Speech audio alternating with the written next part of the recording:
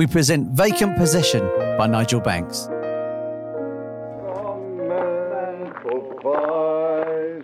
Nor shall my sword sleep in my hand till we have built Jerusalem in England's green and pleasant land. You know, I don't think that taxi driver appreciated our vocal talents. You speak the truth, Brother Mason. He was, sure as shooting, no connoisseur of good music.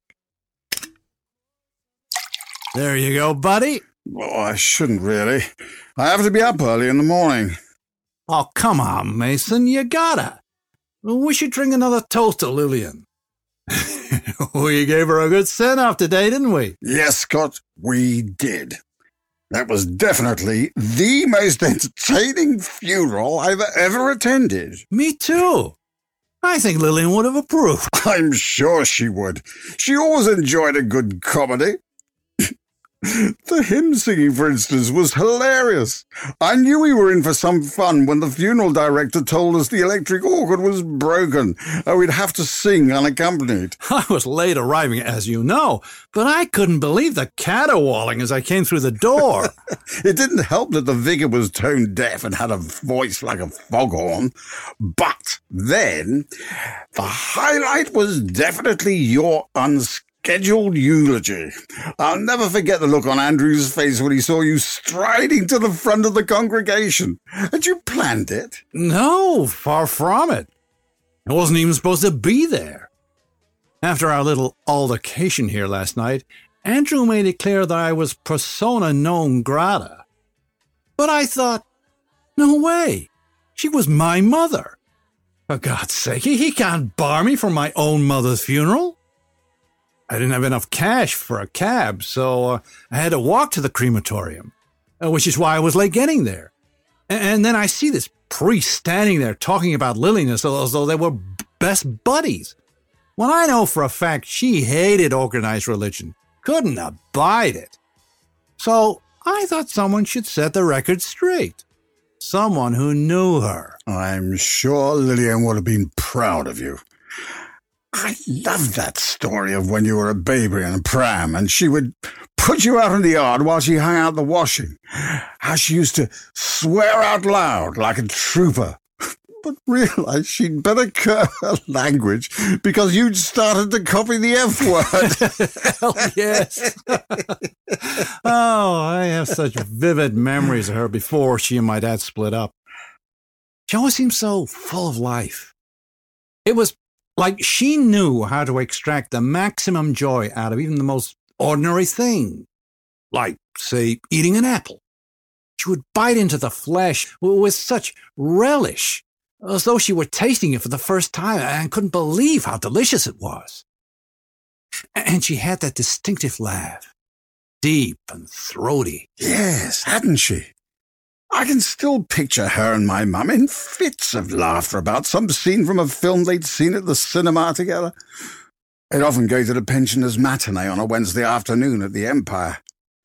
It's closed down now. If you want to see a film these days, you have to go to the multiplex and the Metro Centre. Multiplex? Metro Centre? Mason, you speak a language I do not comprehend. I've clearly been away from these shores too long. I'm going to need you as my interpreter while I get myself resettled. You're not going back to the States, then? No, the prodigal has returned. A little too late for the fatted calf treatment.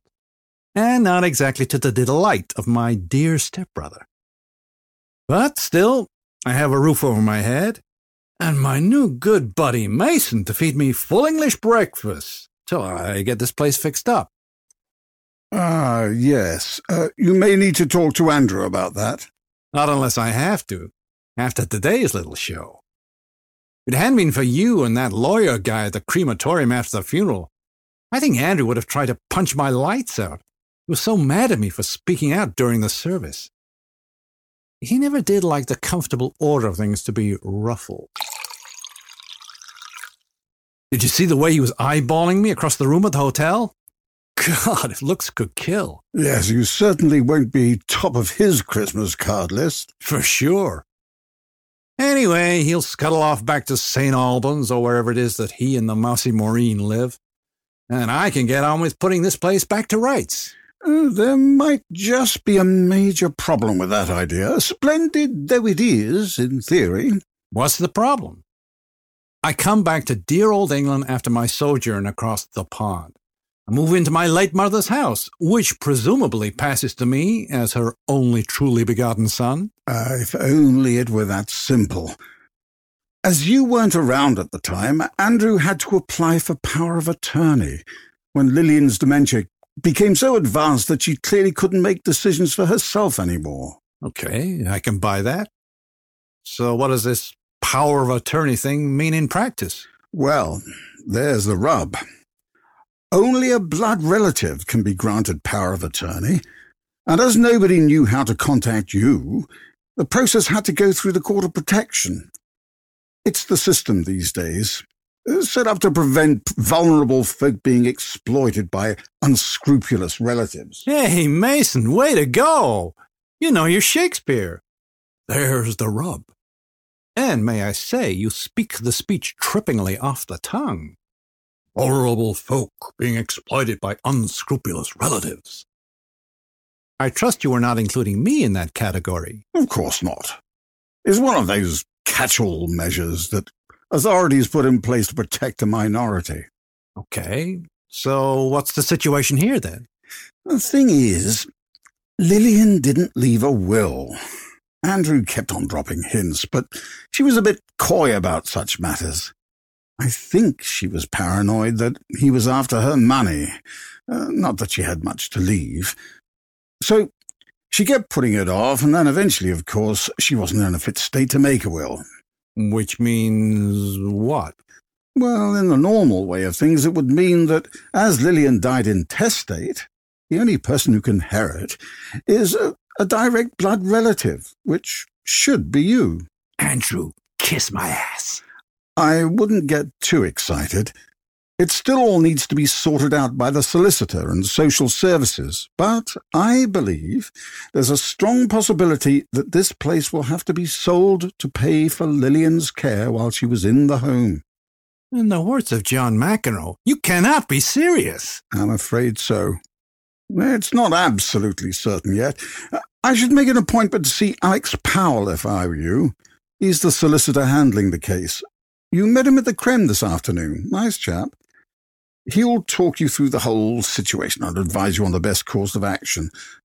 And, of course, you're going to need to sit down with Andrew and discuss things. Oh, peachy. I might have guessed my homecoming will be as difficult as my departure. At least it has a certain symmetry to it, unlike the rest of my life. Perhaps the grass is greener back across the pond? Not from where I'm standing. No. I guess I'll just have to take my chance and see how things go with the house and Lillian's legacy. Gamble's become something of a habit with me. To tell you the truth, it's the real reason I'm here. Hello, Andrew. I thought you'd already gone back home. We're just leaving. Maureen's got a late shift at the hospital, and I've got an early start in the morning. It'll take us a good couple of hours, so we need to get on the road. If it were down to me, we'd have driven straight off from the hotel, but Maureen insisted I came to say goodbye. She takes a more Christian view of your performance today than me, I have to say. Hallelujah, Sister Maureen. It'd be too much to expect a civil word from you, especially when you're in your cups. I knew this would be a waste of time. Why don't you just sod off back to America where you belong? Believe me, I'd like nothing better. But the truth of the matter is, I can't. What's stopping you? I wouldn't get past immigration. Why not? Because I'm a wanted man. Wanted? What for? I was about to tell you when he came in. I somehow never got around to getting the proper immigration documents. After my tourist visa expired, I just sort of got used to living on the lam. If I ever hit a problem, I always seem to be able to talk my way out of it. Or slip the guy a bribe to look the other way while I made a run for the hills. But a few months back, I got rumbled, and my employer of the moment decided to run for Citizen of the Year by reporting me to the feds. So you came scuttling back here, expecting us to welcome you with open arms? Now it all makes sense. You didn't turn up here because you wanted to make amends for the past, or because you missed your family. No, you just got caught out, and so you ran away. Same as you've always done.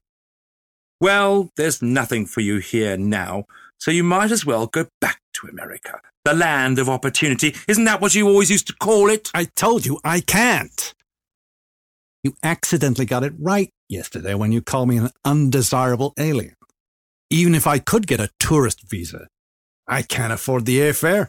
I'm certainly not going to ask you to lend me the money, because I know what the answer would be. Too right. You seem to have spent your entire adult life living out a fantasy, chasing the American dream. And what have you got to show for it? I may not be as bright as you, but at least I've achieved something tangible. Steady job, happily married with kids, and a proper home. What have you got? Tales of adventure and a pocket full of dreams. I hate to admit it, but you're right. Seeing the sun go down over the Grand Canyon or sailing down to the Mississippi Delta doesn't count for very much now.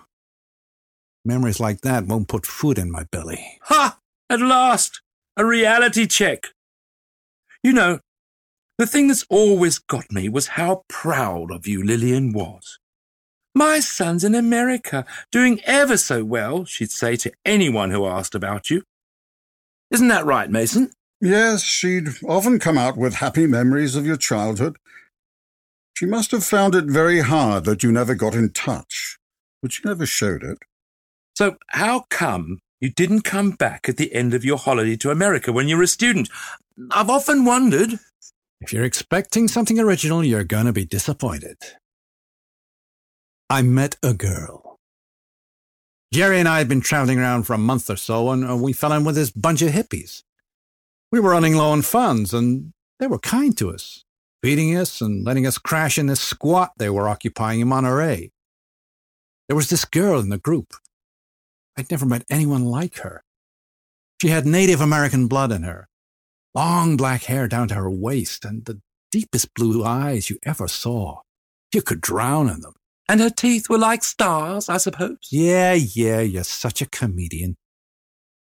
She took a fancy to me, God knows why. We got together, and I was just so into her that when it was time to leave, well, there was no contest. We stayed together about 6 months, but she was a free spirit. She went off to Canada to look for her native ancestors. I should probably have come home then, but it would have seemed like admitting defeat. So I just stayed. And the longer it went on, the harder it got to break the habit. So without any consideration for your parents, or my dad who'd helped you get there in the first place, or me for that matter, you just couldn't be bothered to come back. Or write and explain even.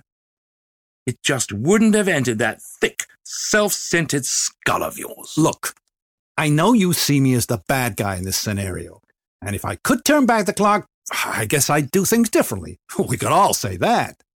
What's done is done. I don't need any extra help being reminded what a heel I was. Thank you very much. Well, I'll leave you to wrestle with your conscience, assuming you've still got one. I'd better be making tracks. Obviously, you're free to stay here until such time as the authorities decide what's to happen to the house. I suggested it would be a good idea to make an appointment with Alex Powell and discuss the situation with him. Whatever. I don't see any necessity for us to communicate directly. We can do it through the solicitor.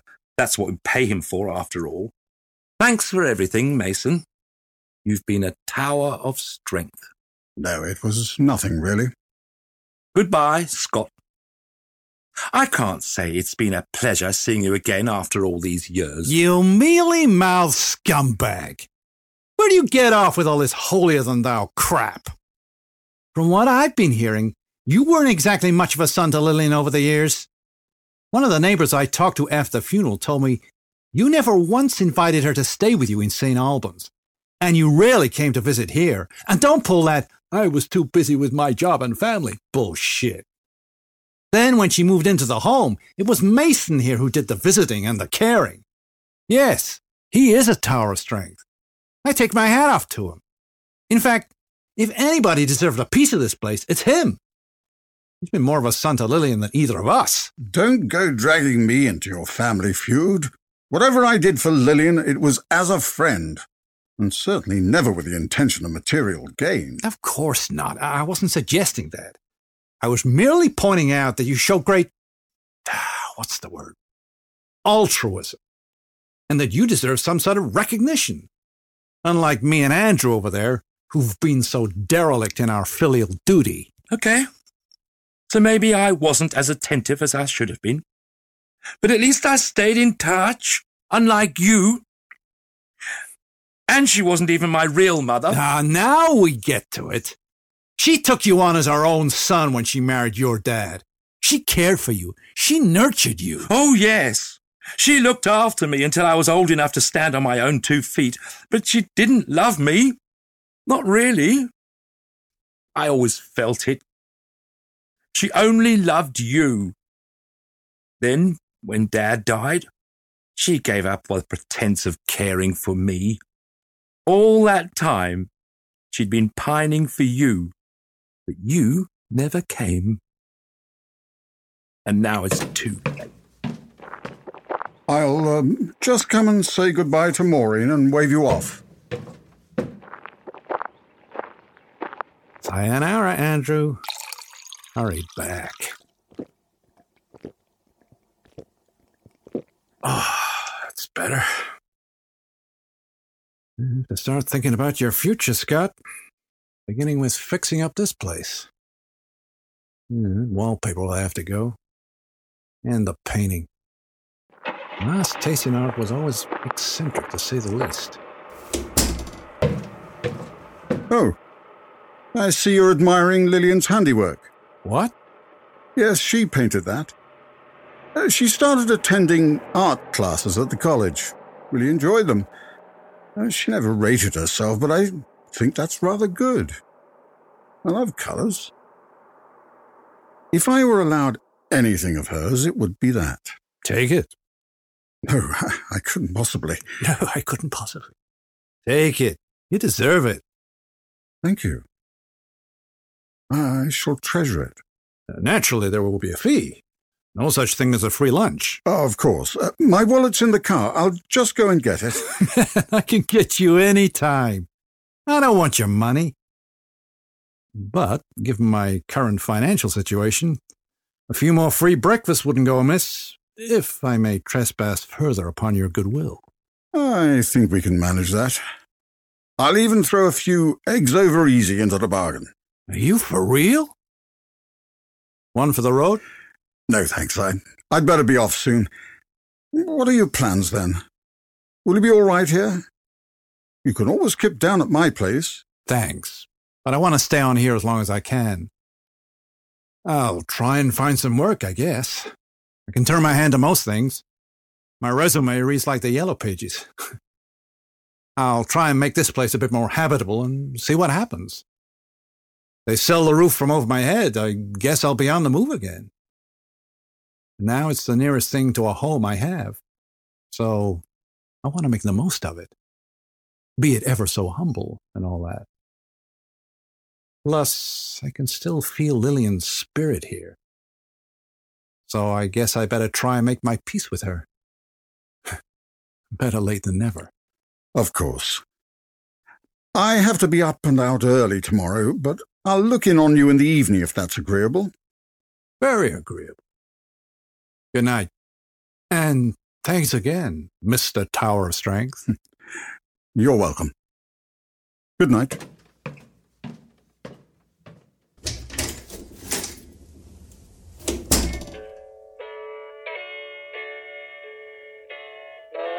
Well, Ma, This is just you and me now.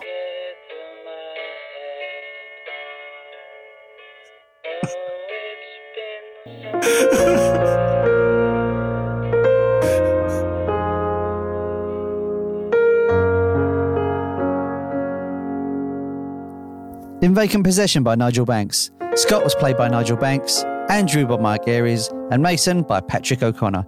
Sound effects and editing were by Robbie Burgess, with additional sound effects from Rebecca Williams. The play was produced by Nigel Banks, and this was an Old Dolly production.